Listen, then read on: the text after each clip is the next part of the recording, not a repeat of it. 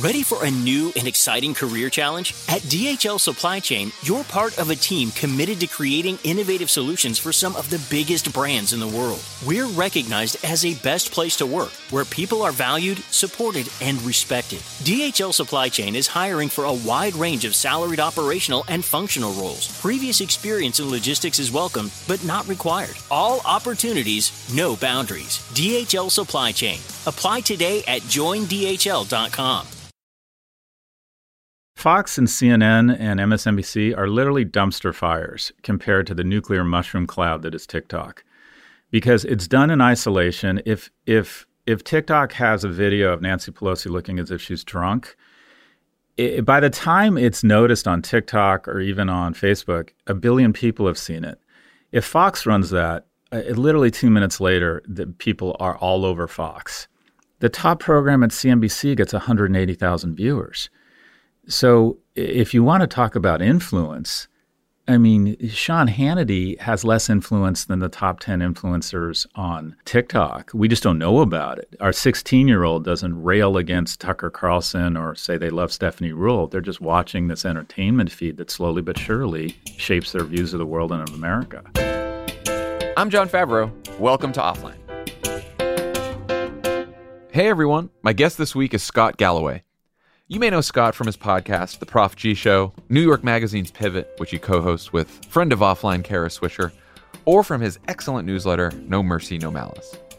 Scott's one of those guests I've wanted to have on since I started the show, someone who knows way more about the internet than I do and could speak to just about any offline topic.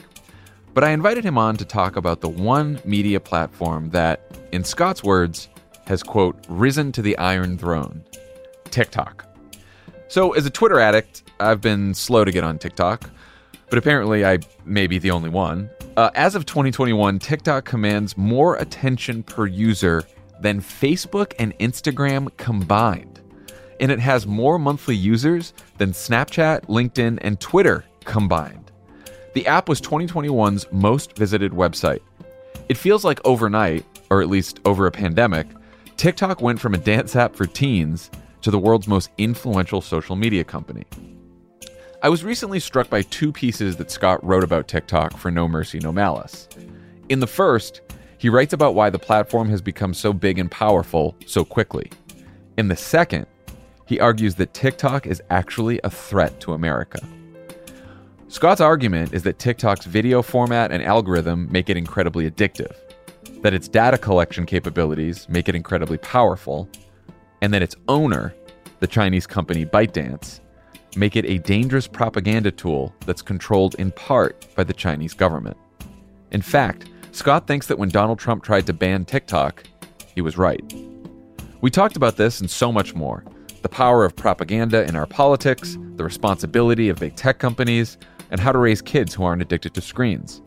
I came away from the interview surprised about all the things I didn't know about TikTok, and somewhat alarmed about what I found out. As always, if you have any questions, comments, or complaints, feel free to email us at offline@crooked.com, and do please rate, review, and share the show. Here's Scott Galloway.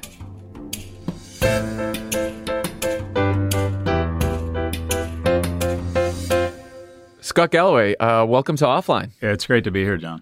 So you're someone I've wanted to have on for a while, and I just like you about almost any. Go on. You've never said that before to a guest, have you? Yeah. I've said it to a few guests. There's a few guests I've wanted to have on for a while. You're one of them. I showed up early, and I overheard, like, who is Scott Galloway again? Can someone give me a quick briefing on Scott Galloway? No, I read about you in the New York Times today. You have a nice big profile on you. A buffoon who seeks attention. That was my favorite quote from one of my many fans. You're welcome. I was just like, I never got this. What is going on? Anyway, I could have talked to you about any offline related topic, but I was struck by two recent pieces you wrote in your excellent newsletter, No Mercy, No Malice, about TikTok, which you argue is on track to become one of the most valuable and influential media platforms in the world, and one that is also a national security threat that the United States government should ban. I want to get to why you think that a bit later, but I'd like to start by unpacking the first part of your argument. You wrote that while streaming platforms like Netflix and Disney Plus were focused on subscribers, TikTok ascended to the Iron Throne of the content kingdom. What do you mean by that? Well, so TikTok, if you will, I think one of the biggest myths in marketing is that choice is a good thing. Choice is a tax on consumers, and that is consumers don't want more choice. They want to be more confident with the choices presented. And I think that perfectly summarizes TikTok, and that is you don't have to figure out who to follow. You don't have to figure out, supposedly, the average American household spends 10 minutes every day deciding what to watch on Netflix. And the only decision you have to make on TikTok is to click on the icon or to tap on the icon, and it starts basically the ultimate streaming network, but it only has one program. But that program, because of the signal liquidity provided to you, and what I mean by signal liquidity is inputs that it's getting from its user base. So Netflix gets 2 or 3 every hour. I watched this great program last night called Blackbird. It's actually on Apple TV Plus. Apple can determine if you watch it all the way through, if you watched episode 2, if you stopped it in the middle. And then based on that, it'll come up with a recommendation engine and a home screen that helps you zero in on stuff you want.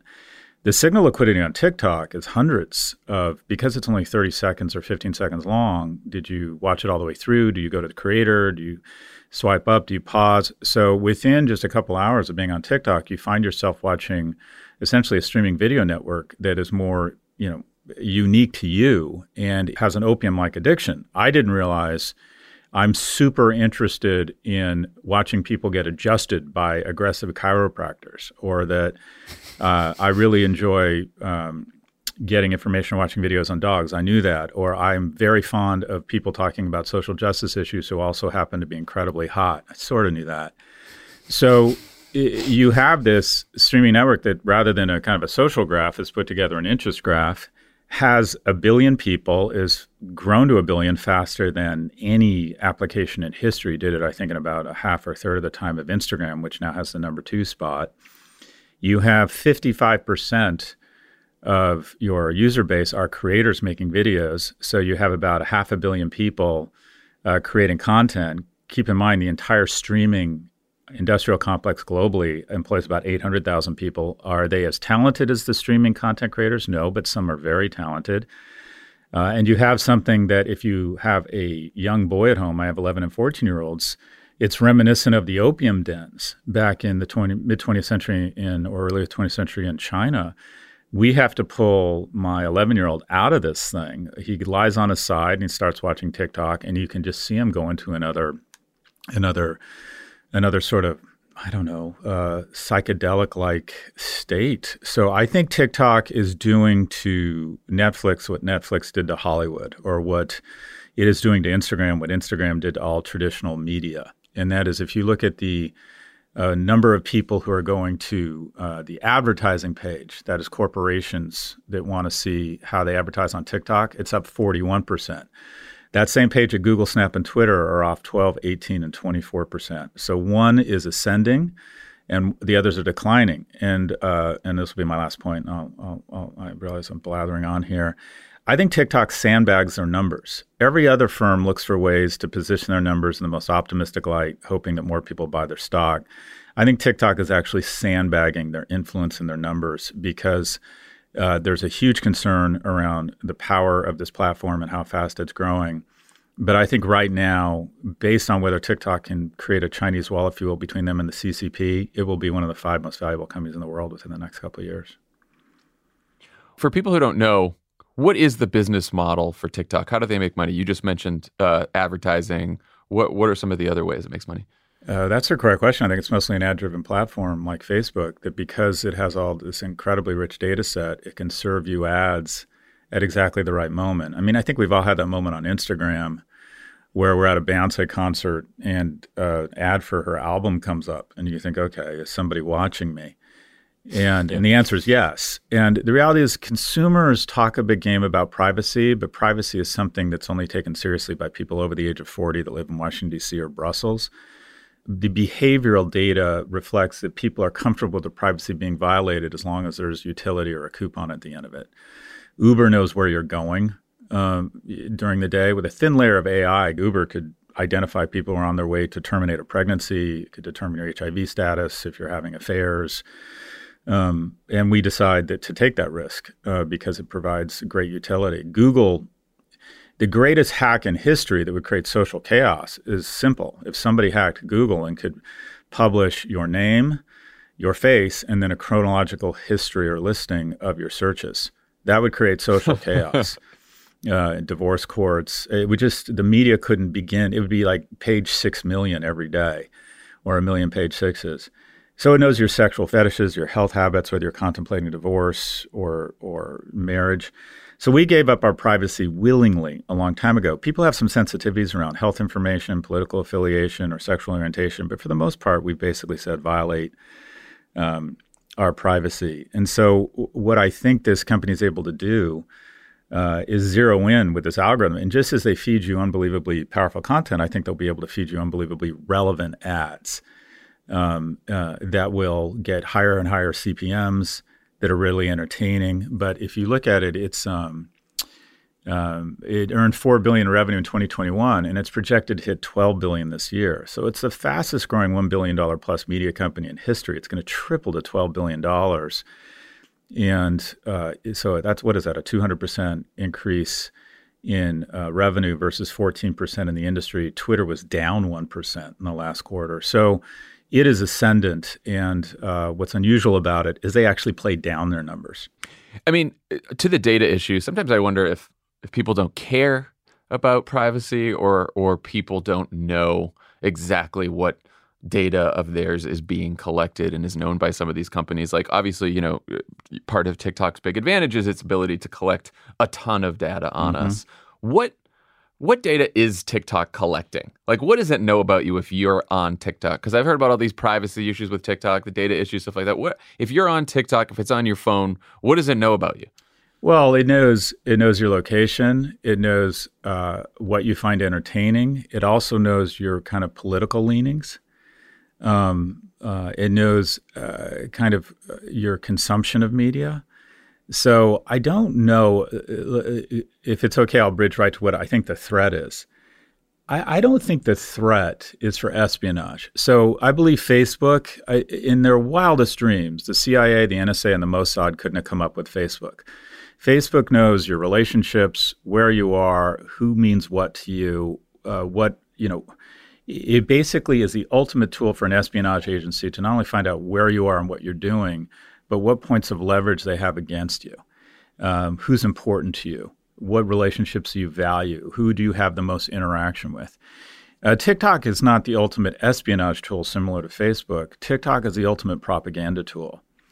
And that is, it would be very, very subtle. And I realize I sound a little tinfoil hat, and I think some of this, if you're not careful, comes off as xenophobic or anti-Chinese or worse. And that is, take Joe Rogan, Kim Kardashian, Jonathan Haidt. Both have huge followings, relevant content. Across each of them, some of their content is what I call anti-democracy, anti-capitalism, or not even anti-capitalism, but highlights some of the issues or externalities around our system. Position America in a bad light, whether it's Kim Kardashian saying women need to work harder, or Jonathan Haidt talking about how polarized we are, how we became stupid in 2013, whether it's Joe Rogan bringing on someone who says that mRNA vaccines alter your DNA. All TikTok or the CCP would need to do is kind of put their thumb on the scales of content that is what I'd call less or more critical, questions our system, and start running it increasingly more often, in contrast to the very positive content those content creators produce about America. And essentially we might raise a generation of Americans that just feel worse and worse about our system, our leadership, and take for granted the incredible, system we have. And I think it would just be incredibly easy, and I wouldn't doubt, I'd be shocked if they aren't doing it already. So when you have people spending 15 hours a month on Facebook, and everyone freaked out about that, 8 hours on Instagram, and 6 hours on Snap, and get this, John, 29 hours a month on TikTok, you have what is the most dominant information, the most dominant media source in the world across the most powerful nation in the world. And it would very elegantly and seamlessly and covertly be so easy to start raising a generation of people who just feel a little bit worse about our elections, are a little bit more cynical about democracy, are resentful of capitalism. So I think it's an existential threat. Just for people who might not understand the relationship between TikTok and the Chinese government, can you talk about what that relationship is and how China sort of exerts control over companies like this? Because I think that people don't quite understand that. They know that TikTok has connections to China, but I don't know that they quite get the power the Chinese government would have to sort of step in and put their thumb on the scale, like you're saying.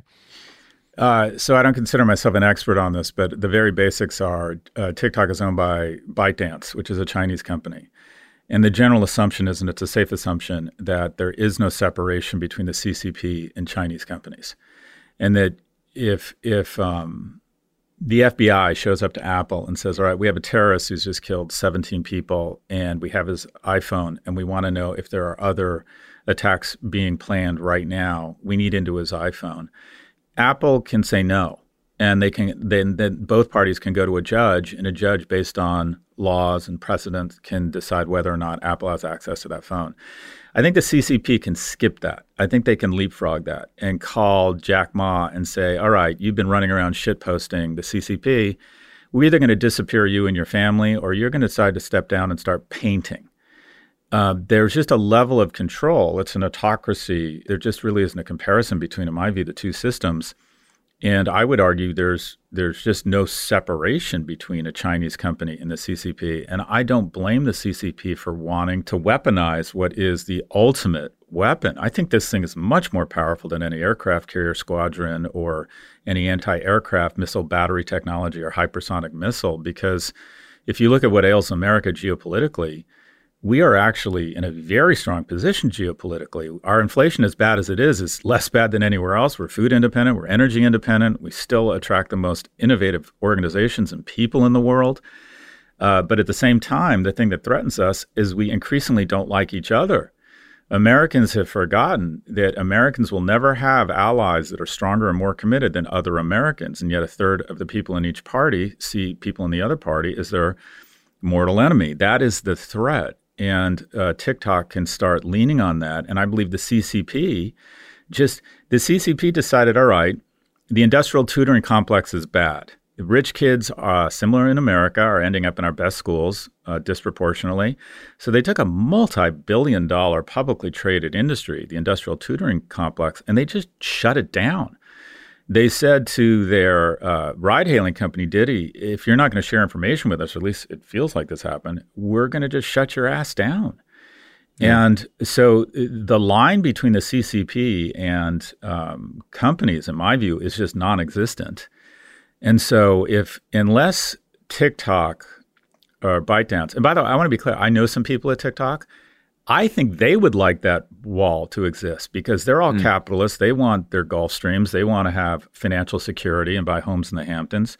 And they recognize that if this becomes just a whiff of a propaganda tool of the CCP, they're probably going to be severely hamstrung or even booted out of the U.S. and Western Europe, and they're not going to make nearly as much money. So I think the executives there don't want the connection. They want a Chinese wall. They want a separation.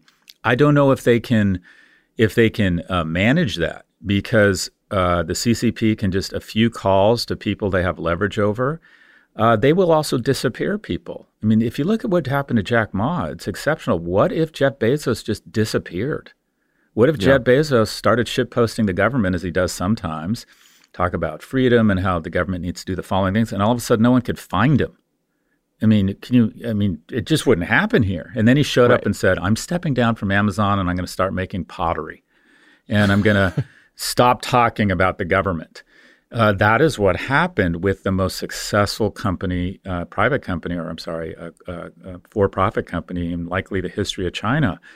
So to somehow think that TikTok plays on the same level playing field as us now, I just don't think it's accurate. I think there's things they could do if they spun the American entity, American shareholders, American regulation, data stored on American servers.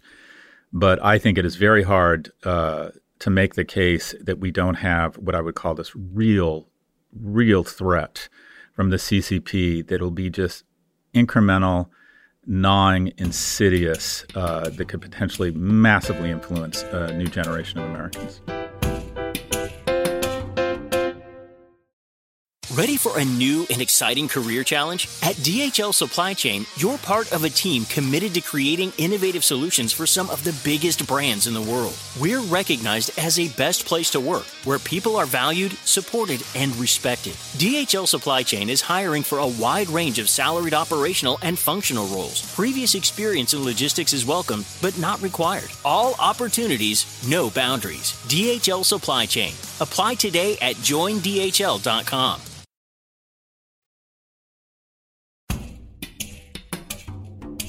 Last night, I was scrolling through Twitter, which is my drug of choice, and I saw former Democratic digital strategist Wally Nowinski tweet, "Always hard to tell if it's the normal algorithm or if we're getting a preview of what propaganda is like when China owns a social media network, but my TikTok feed today is 50% videos about Pelosi visiting Taiwan. None are pro-visit."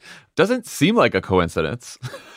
Well, look, I know, John. By the way, I love your Twitter feed. Thank you. I'm addicted to Twitter. It is my dope. When this airs, I'll immediately go on Twitter and think, do they like me? I am desperate and I am addicted to affirmation. And Twitter is a propaganda tool that's been weaponized, and such that they can lie to their advertisers and exaggerate their numbers and engagement. They let it run rampant. But the thing is, Twitter has a highly influential group of people, but it's actually quite small. America's youth is not on Twitter. Right. It's a lot of people who have an outsized footprint in Washington and the media. But your kids, John, do you have kids? I do. I have a 2-year-old, so I'm terrified of when he finally discovers TikTok. Yeah, so I'd say there's a 1 in 20 chance your son is ever on Twitter. The youngins just aren't into Twitter. So I don't think Twitter has nearly the influence on a rising generation that a TikTok has. But Twitter, if I say something, I've been very critical of Putin for a long time. I get the same things in my comment thread. Scott, love your comment, but you have it wrong on Russia. And I'll get dozens of comments or replies that say effectively the same thing. And then you click on them, John, and I'm sure you've done this. And it's a photo of a dog and someone with 7 followers. Now, I'm going to go out on a limb here. Who just joined last month. That's right. I'm going to go out on a limb here and say if I'm in charge of propaganda and communications at the GRU, I can either spend hundreds of millions of dollars or billions trying to put assets in place on the ground in the U.S., or figure out espionage tools or build aircraft carriers, or I can just have a troll farm undermine the credibility, slowly but surely, of anyone who is anti-Putin. And I believe, so I've been very critical of some privately funded VC-backed startups. And the moment I criticize Bitcoin, the moment I criticize Tesla, the moment I criticize the portfolio of a VC, I start getting all this shit posting in every one of my posts, because I think these entities have decided, let's undermine this guy's credibility. Some of it is accurate. Some of it is justified. A lot of it is people who aren't who they say they are, who are trying to undermine your credibility because they find that your talk track is either not in line with their Bitcoin position or their Tesla long position, or they work for the Chinese government or the GRU. Now, that sounds very paranoid, but it doesn't mean I'm wrong. And what I would say is I'm getting a lot of pushback, and I think some of it's justified. I said that I think that corporate espionage on the part of China is totally out of control. It's the fastest way to grow an economy. It's what we did. We stole IP from British and Irish manufacturing in the 20th and 19th centuries, and I believe China is doing it now. It's the most profitable way to grow your economy is to steal IP.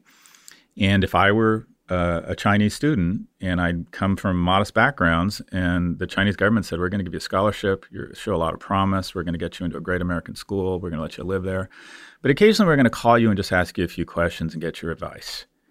I would say yes. I would prioritize my patriotism, the well-being of my family back home over my regard for the country that accepted me. And I said that. I think corporate espionage they play the long game. I think it is everywhere in the United States. And I got a lot of pushback saying that was anti-Asian, and given the environment of hate crimes against the Asian community, it was especially poorly timed. And I think that has absolutely justified their gag reflex. I stand by it, though. I think there's a ton of corporate espionage. I worry sometimes that those of us on the left spend more time worrying about big tech working with the Defense Department than worrying about what the Defense Department is trying to defend us against. I don't think we take these threats seriously enough. Well, I was, if you just take the Chinese government, right? Forget about the country of China, the Chinese people. If you just take the Chinese government, I was persuaded by your argument about the propaganda threat for a few reasons. A buddy of mine sent me the story, the Trojan horse piece. And he's like, this has been my theory for a couple of years now and of course, you point out in the piece that, you can't use TikTok in China. China doesn't want its own population exposed to TikTok, right? And so you have this extremely addictive media platform. You have a Chinese government that is an authoritarian government. And, you mentioned Putin. Like, I can't imagine many people in either party allowing Vladimir Putin to control one of America's largest media platforms. And that was even before his invasion of Ukraine. And we, of course, saw what happened in the 2016 election, where whether it was successful or not, you can have the argument, Vladimir Putin and the GRU still tried to use the kind of propaganda that you're talking about to influence an election. Clearly, as TikTok becomes one of the largest media platforms in the world, used especially by an entire generation in this country, whether they're putting their thumb on the algorithm or not, we know they have the power to, and we know that their interests are not directly aligned with ours. Those things are sort of like basic truths here, without trying to be paranoid about anything else. So if you were the Chinese government, why wouldn't you try to put your thumb on the scale at that point? That's what I would do. I mean, it just, I think they'd be stupid not to. And it's just the Chinese, and they realize this, and their owners don't have a leg to stand on when they talk about the importance of open platforms and free speech. It's like they took Google, Facebook, and TikTok and said, no, we're not going to allow any of that shit here. I mean, so, right. but it's good for you guys.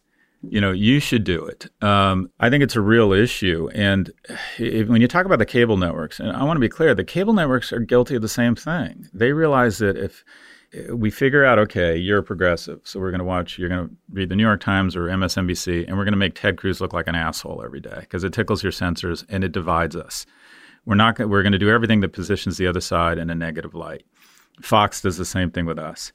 But Fox and CNN and MSNBC are literally dumpster fires compared to the nuclear mushroom cloud that is TikTok. Because it's done in isolation. If TikTok has a video of Nancy Pelosi looking as if she's drunk, by the time it's noticed on TikTok or even on Facebook, 1 billion people have seen it. If Fox runs that, literally 2 minutes later, the people are all over Fox. And also Fox can be sued. Fox can, if they let the MyPillow guy come on and saying that voting machines were weaponized by Hugo Chavez and it hurts the Dominion voting company, Fox can be sued. And they all of a sudden, and I'm sure you saw this, they're all of their anchors in a unified mea culpa go, we have no evidence that these machines were weaponized. These quote-unquote emerging nascent platforms aren't subject to the same scrutiny or liability. So you have something that is much more powerful than any cable news network. Cable news network is empty calories. This podcast, I don't know what your downloads are. My downloads at Prof G and Pivot are about 125,000 and 250,000 respectively per month. The top program at CNBC gets 180,000 viewers. So if you want to talk about influence, I mean, Sean Hannity has less influence than the top 10 influencers on TikTok. We just don't know about it. Our 16-year-old doesn't rail against Tucker Carlson or say they love Stephanie Ruhle. They're just watching this entertainment feed that slowly but surely shapes their views of the world and of America. Yeah, and as you mentioned, that it can be subtler forms of propaganda as well, and that you're just elevating content that tends to be more divisive or that tends to polarize people more without them actually knowing it, which is what really good propaganda is. Exactly. Why do you think that the U.S. government hasn't banned a platform controlled by the Chinese government, or at least heavily regulated it? And why haven't other governments? Well, one, a lack of domain expertise. Somewhere between 4 and 8% of our elected officials have a background in technology or engineering. So these issues get very complicated very fast. It makes you look younger to embrace these platforms. Everybody wants to put on, mom jeans or bell bottoms and pretend that they're hip and with the cool crowd. And the way you do that is you immediately to be American and an innovator and trying to look younger when you're a 75-year-old insurance broker from Dallas who's now in Congress. Your go-tos are free speech, markets, innovators, capitalism, money, the markets. You're not, well, this is a threat. We should shut it down. That's just not, that just makes you look old. That's like, oh, you don't get it, boomer. Right? I hear this stuff and I don't like the way I sound saying it. We need to embrace. This is a chance to make money. This is the young people like it. It's the future. Our system is so strong that we value free speech. And I buy into all of that. But this isn't free speech, in my view, or it's free speech that's being weaponized under the auspices of free speech. And the free speech argument has been so bastardized, perverted, abused. This is a private company, and it's owned by, organization with strong links to or a connection to the CCP. We don't have any obligation to provide them with free speech. Private companies don't have any fidelity to the free speech. All this bullshit around Elon Musk yelling free speech as it relates to Twitter. Twitter is a private company. Fox doesn't have an obligation to let AOC and Elizabeth Warren comment on every program they have, nor does MSNBC have an obligation to hear what Marjorie Taylor Greene thinks about every single piece of content. They're private companies. They can craft the narrative they want. So this lack of domain expertise, this embrace or this idolatry of innovators, this idolatry of money, this hard work to go ahead and sort of kick it out. I mean, Trump got very little right in my view, but one thing he got right in my view was China. And that is, he said that the relationship here is asymmetric in terms of benefits. And he was, in my opinion, had the correct instincts around kicking TikTok out or shutting it down. Now, like everything he did, even when his impulses are correct, he doesn't have the discipline to actually follow through, and then his tactics are kind of head up his ass. I know I'm going to carve it up like my birthday cake and give it to my buddies. That holds no water. The courts say you can't do this. Microsoft holds their nose and says, okay, fine if he wants to give it to us, but it doesn't work. And here we are, and nothing's happened. So I think we lack, it's unpopular. It makes you look older. And we lack the domain expertise of thoughtful people. And there's, I'm being overly critical. Senators Bennett, who's trying to create a digital czar, Senator Klobuchar, Mark Warner from Virginia. These people do understand tech. But I also think they have very strong lobbyists in D.C. So a variety of reasons. I mean, I remember when Trump proposed shutting down TikTok. Mm-hmm. And it was in the middle of the campaign, and I was like, wow, that's pretty politically stupid for him because this is so popular and so many young people are on this that this isn't going to go well for him. I was actually kind of surprised. I mean, and that, it does bring up a big question, which is how do you build public support for banning an app that's so wildly popular among Americans, especially young Americans, especially apolitical Americans, right? People are not going on there for political content like they would to CNN, MSNBC, Fox, Twitter, right? Most of this stuff is apolitical. So again, the propaganda is more subtle. And then also, how do you do that without making, I do think there's a danger in making a more explicit case against the Chinese government that may escalate tensions with that country, which I don't think serves anyone's interest to have our leaders out there escalating tensions with China, which is a huge economic and military power. So you have to balance that as well. Mm-hmm. The question I would have for you, John, were you worried about the same escalation and tension when they kicked out Google or Facebook or? Right. I mean, it just so it's going to be difficult because there's big opportunity for money here. This company will go public. Goldman will take it public. There'll be huge fees. People want to buy this stock. And you want to see, when I try and take my phone away, you're going to find this, and it's really weird. If you want to understand addiction, just get kind of, The term is lazy. And I'd like to think I understand the externalities of hardware devices and these interactive platforms better than most people. And I've let my sons digress into device addiction on occasion because I want them to leave me alone so I can go on my devices and satisfy my needs. But it's really scary the extent to which we are addicted to these things. And I can't imagine the withdrawal systems or the withdrawal effect or health impact if we tried to take TikTok away from this generation and how angry they would get at their parents.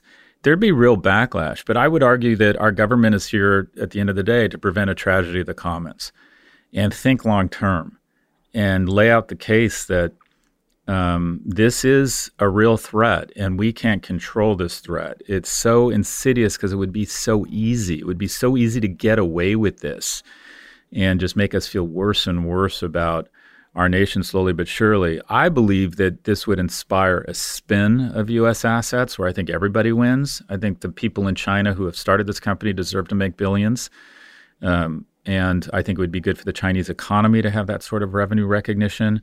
I think it's an amazing product. I think Facebook and Google need more competition. So I would like to see TikTok thrive in the United States. I would like it to be all the incentives, if you will, to be more in line with American incentives. And unfortunately, even the companies that are domestically controlled have prioritized shareholder value over the well-being of the Commonwealth. That's a bit of a different talk show. But when you layer in an autocratic government that is an adversary and wants to see American weakened globally, then, the shit gets even more real.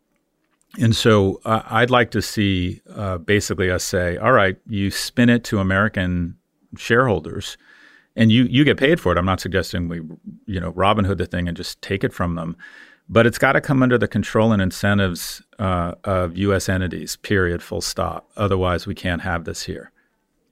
I mean, let's say that more optimistic scenario comes to pass and you take the Chinese government out of the equation here. You still have, as you have described and talked about, a platform that is incredibly addictive, as you just mentioned, particularly addictive for children. Like, do you think TikTok is especially addictive for children for specific reasons, or do you think that young people just stumbled upon an especially addictive platform? Like, what do you think it is about kids specifically that are getting so hooked on this? Well, it's not just TikTok. It's as our brain develops, we love reaction to things. And these platforms immediately give you reaction, whether it's the number of likes you get on a tweet or how many comments, or if you're a creator, how many people view your video on TikTok. It's also just so entertaining to go down a rabbit hole of TikTok and just see what it serves you. And I don't know about you. I can get on TikTok and an hour later I look up and it just feels like it was 5 minutes. So it's radically addictive, but so is Instagram. I'm hugely addicted to Twitter. I'll wake up in the middle of the night and think, I can't sleep. I know, I'll check Twitter. Yeah, I know. I've done that too. And I like to think that it's to learn. And I do. It's my newsfeed. But mostly it's this pathetic, desperate need for other people's affirmation and to check in and to see if my content is resonating. Which is pathetic. But at least I'm cognizant of it. I don't think young people with developing brains, especially males who are more prone to addiction, I think they get more addicted. I think that the body shaming and standards that Instagram creates, where it throws wealth in your face, it throws amazing bodies in your face, or unreal or unreasonable expectations around looks. And then with young people, and this is getting more into Instagram, my colleague at NYU, Jonathan Haidt, has just shown very compelling data that teen depression started to skyrocket about the time social went on mobile in 2013. And what we have here is that boys bully physically and verbally, girls bully relationally, and we've literally put a neutron bomb in their hands with a phone that has an Instagram app on it. And we've seen massive increases in not only teen suicide, but hospital admissions of self-harm and self-cutting. And these aren't self-reporting. These are actual hospital admissions. So these platforms result in depression. They result in anxiety. And in the case of TikTok, I would argue that it's a national security risk. So, I'd like to see a lot of changes amongst the domestic firms, but these companies add a lot of value domestically. And let me put my tinfoil hat on. I can't understand why these companies haven't come under more scrutiny or punishment, either fines, legal action, civil action, antitrust. And I'm convinced that when the Facebook executives come to Washington, there's a public hearing, and then I think they go behind closed doors in a private session of the Senate Intelligence Committee, and they say, okay, you continue to give us information on bad guys, and we'll continue to look out the other way around this shit.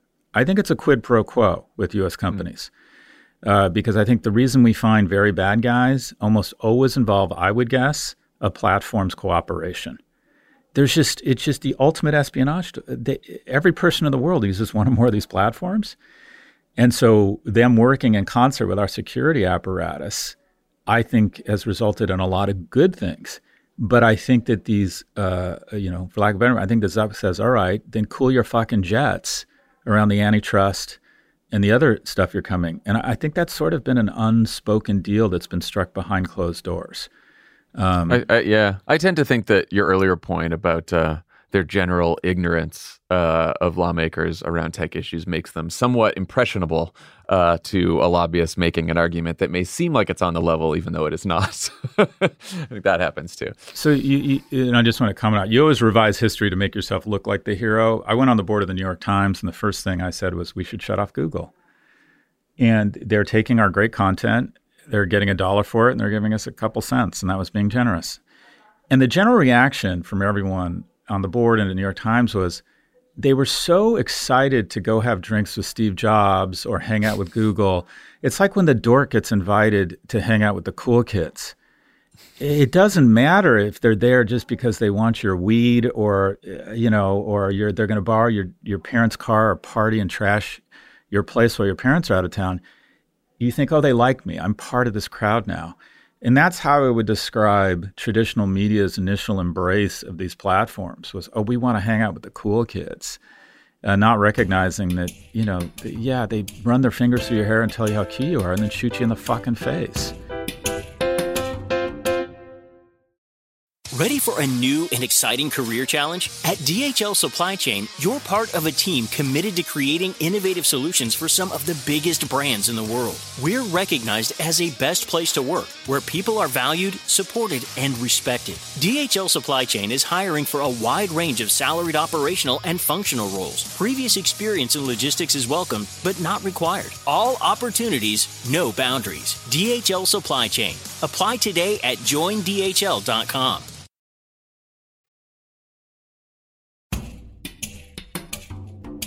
What's the split in your mind between these problems can be solved by or ameliorated by regulation and government stepping in and actually exerting some kind of control over these platforms, putting some standards in place, versus these are behavioral issues and it's on us to sort of change our behavior and the way that we use these platforms and raise our kids and make sure that they don't sort of fall prey to these more addictive platforms like TikTok and Instagram? Look, we all have the answer is yes. We all have a personal responsibility. There's just anyone who tells you, oh, we don't, you shouldn't allow your kids on screens and it's bad parenting. That means one thing: they don't have kids. I know. So I've learned that. Yeah. Just wait. But we do have an obligation as parents. I try and bound it. All right, they get an hour or 2 hours a day on their phones. And in some ways, it's really powerful. During COVID, my kids would socialize on video games and reach out to their friends. They get their homework on their phones. All right. So, but we do have a responsibility as parents. I think we have a responsibility as citizens. And I'm trying to do something. I'm really inspired. Jonathan Haidt, one of my colleagues, is one of my role models. He said something that really struck me, and I'm trying to live up to it, and it's really hard for me. And it basically distills down to this. Scott, don't shitpost. Don't ever say anything bad about anybody on Twitter, even if they say something. And I have a code around this. I don't ever shitpost anybody unless they're much more powerful than me and they draw first blood. So Elon Musk, much more powerful than me, calls me an insufferable numbskull. Fine, open season on Elon. But other than that, I never, regardless of how vile or wrong comments are misrepresenting me or whatever it is or my work, I've stopped getting back in people's faces. And he's basically said, look, we all have a role in this, and that is to be kinder to each other. And, it starts on social media platforms. It starts, and when someone cuts you off in traffic, I used to be that guy that would like zoom up next to them and honk at them. And, no one was going to get the better of me. And then you realize, fuck, you don't know what that guy's kid is going through, or, if they're worried about paying their rent. And so I do think we all have a role to play in just taking the temperature down. Having said that, the big tech companies foment this total falsehood that these problems represent society. And if it wasn't us, it'd be another platform. And these problems are unsolvable. God, what extraordinary bullshit. We kicked one person, we closed one account on Twitter, the real Donald Trump or whatever it was, and 20 to 30% of all election misinformation went away that day. And some people say it was high as 40 or 60% because all of his bullshit, all of his lies would get circulated across his 60 million followers and would infect the entire platform. And then they kick him off 9 days after he loses the election, and they want applause for being good citizens. But we can solve these problems. There should be carve-outs to 230. You spread vaccine misinformation or things that weaken our defense or something to do with our elections, an aggressive creative lawyer can file a class action suit against you. Just as, John, if this podcast could be reverse engineered to tangible evidence of outcomes that result in teen suicide, this podcast would be shut down. And you would be in a lot of hot water, as would the entity that distributes this podcast. That's not true of social. We need carve-outs from 230. We need more liability. We absolutely need some of these things to be broken up. 93% of our God, Google's our God. You trust Google more than you trust any rabbi, priest, mentor, scholar, or boss. If you want to know what is these sores I have on my lip, you don't call a doctor right away. You go to Dr. Google. If you want to know the best way to let your mother die a dignified death, you might speak to a doctor or read, something on palliative care, but the first thing you do is go to Google. So a query is nothing but a prayer into the universe, hoping some divine entity that sees everything will send down an answer that you can trust. That's what prayer is. We now pray to Google. 93% of our prayers go to one God. The religious world is a lot more diverse and healthy than our Western God. We have zealotry and a dangerous idolatry and worship of one God that tells us what to think about everything. So YouTube should be spun. Instagram should be spun. I think Amazon should spin AWS. They use it to subsidize a retail platform with predatory pricing, and no firm can compete with them. A healthier economy, antitrust, oxygenate the economy, similar to what we did with the Bells, break them up, and 9 years later, all those companies are worth more than the original AT&T. Regulation, absolutely. These companies should not, Apple should not be allowed to advantage Apple Music, an inferior service, over Spotify on its own platform. We should there's regulation is needed. Antitrust is needed, civil and even criminal penalties. I'm not sure any of this stops until someone shows up in an orange jumpsuit. Because right now the penalties just can never be big enough. Everyone says, the FTC, record $5 billion fine for election misinformation and interference on the behalf of Facebook. Part of the agreement was it indemnified them against anything they'd done wrong to that point. If I showed up to your house, John, and said, for 0.7% of your wealth, which was the representation of $5 billion relative to a $700 billion market cap, I will indemnify you against anything you've ever done wrong. You'd say, sure, where do I sign? Right. That wasn't a fine. It was the best insurance policy ever written. So we can't issue fines that are big enough until it's clear that Mark Zuckerberg knowingly knew and had information that put beyond a reasonable doubt that his content was depressing and harming teenage girls, and that he purposely allocated capital and his brightest people to try and delay and obfuscate from that issue. I think that's a criminal offense. I think he has done a lot more harm to Americans, especially our youth, than a lot of people who are behind bars right now. I mean, I do think part of the challenge here is sort of building public support and awareness. And this is part of what I do on this show. It's what you guys do on your shows as well, about these issues, which tend to seem invisible to most people who don't pay close attention to tech news and what these platforms are doing. And even, like you said, members of Congress who don't know a lot of this stuff. And I think one of the reasons that propaganda works in the case of TikTok is that it tends to be invisible. And people also, I thought about this after the 2016 election. People don't want to admit that something changed their mind that they had no control over. We want to believe that we have agency. We want to believe that we are making up our own minds about issues and making our own decisions. And that we want to think that when propaganda works, it works on someone else who wasn't smart, and that it could never work on us because we know better. And so I do think part of the challenge here is that there's some people, there's a lot of people, I'm one of them, who think that Mark Zuckerberg and these platforms are have had, caused tremendous harm to the public and especially to democracy. But it's hard to make people see that. It's hard to make people see that, especially people who don't follow the news for a living. Yeah, the saying that really struck me, and you just articulated it, is that it's easier to fool people than convince them they've been fooled.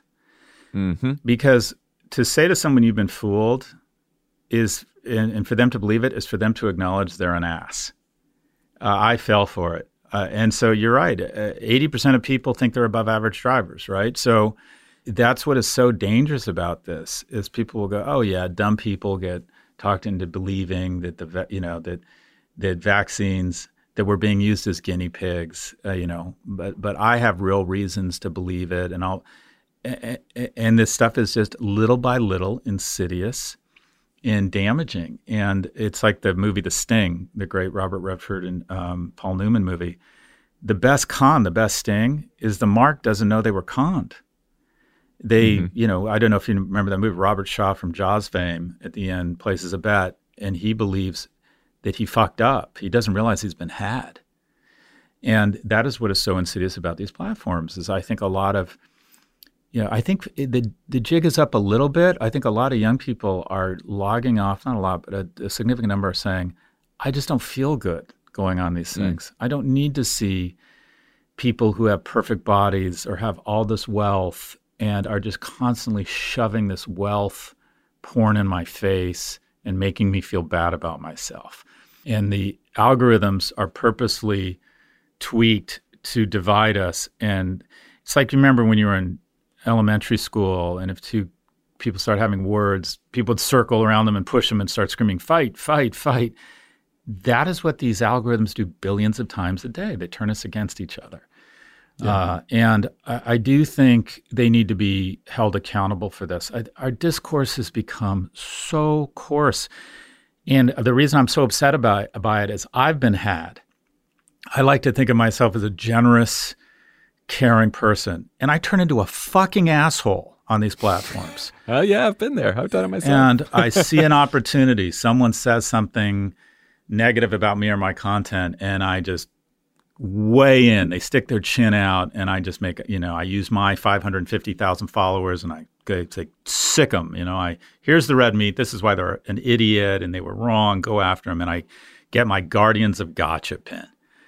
And it's just sort of pathetic. And what I've also noticed, and I don't know if you're like this, John, you become where you pay attention.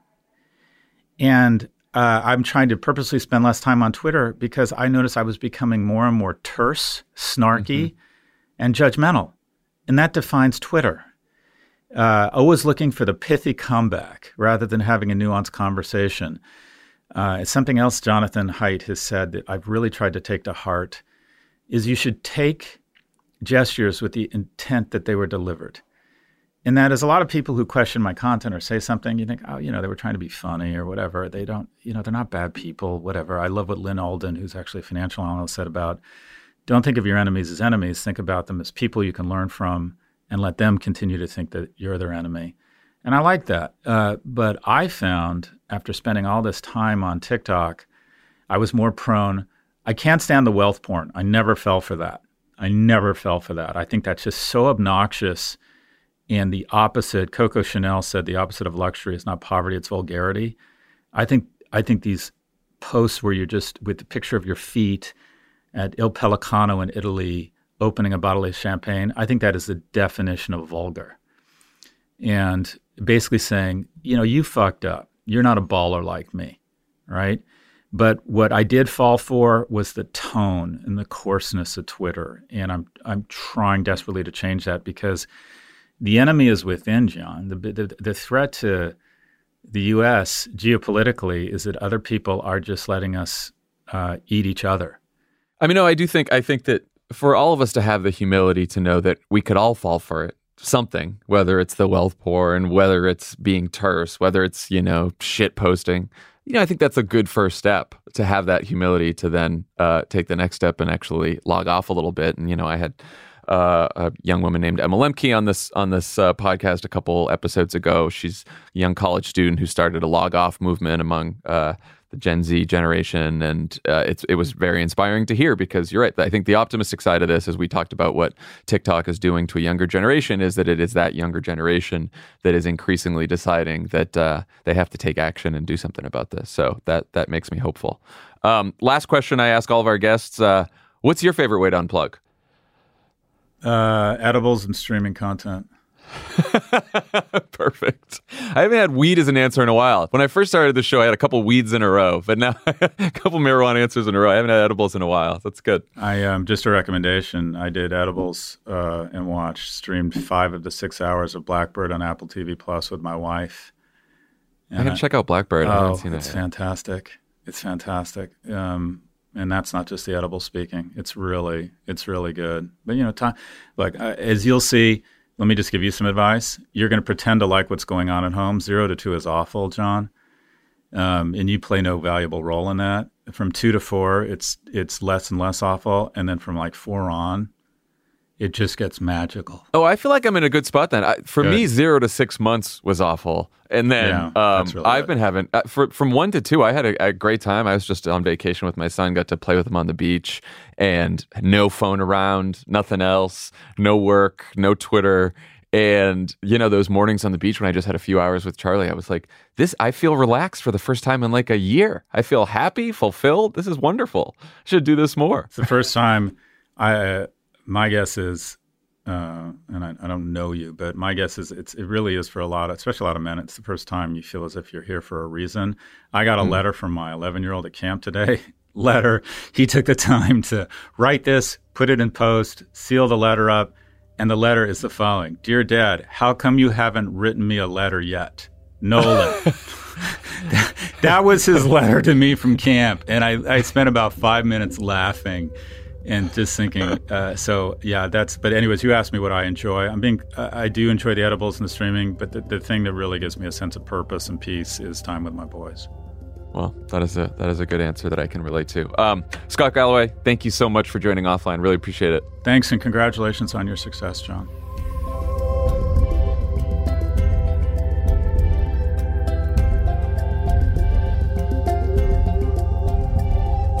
Offline is a Crooked Media production. It's written and hosted by me, John Favreau. It's produced by Austin Fisher. Andrew Chadwick is our audio editor. Kyle Seglin and Charlotte Landis sound engineer the show. Jordan Katz and Kenny Siegel take care of our music. Thanks to Tanya Sominator, Michael Martinez, Andy Gardner-Bernstein, Ari Schwartz, Andy Taft, and Sandy Gerard for production support. And to our digital team, Elijah Cohn, Nar Melkonian, and Amelia Montooth, who film and share our episodes as videos every week.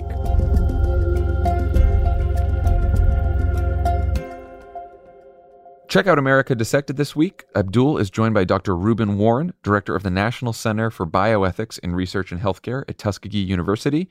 As some of you might know, 50 years ago this week, it was discovered that the United States government conducted the Tuskegee experiment that involved infecting hundreds of black men with syphilis in order to better understand long-term effects of the disease. Abdul and Dr. Warren discuss the study's long-lasting implications on health inequities. Always check out America Dissected every Tuesday, wherever you get your podcasts.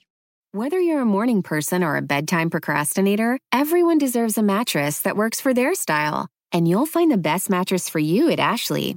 The new Temper-Adapt collection at Ashley brings you one-of-a-kind body-conforming technology, making every sleep tailored to be your best. The collection also features cool-to-the-touch covers and motion absorption to help minimize sleep disruptions from partners, pets, or kids. Shop the all-new Temper-Adapt collection at Ashley, in-store or online at ashley.com. Ashley, for the love of home.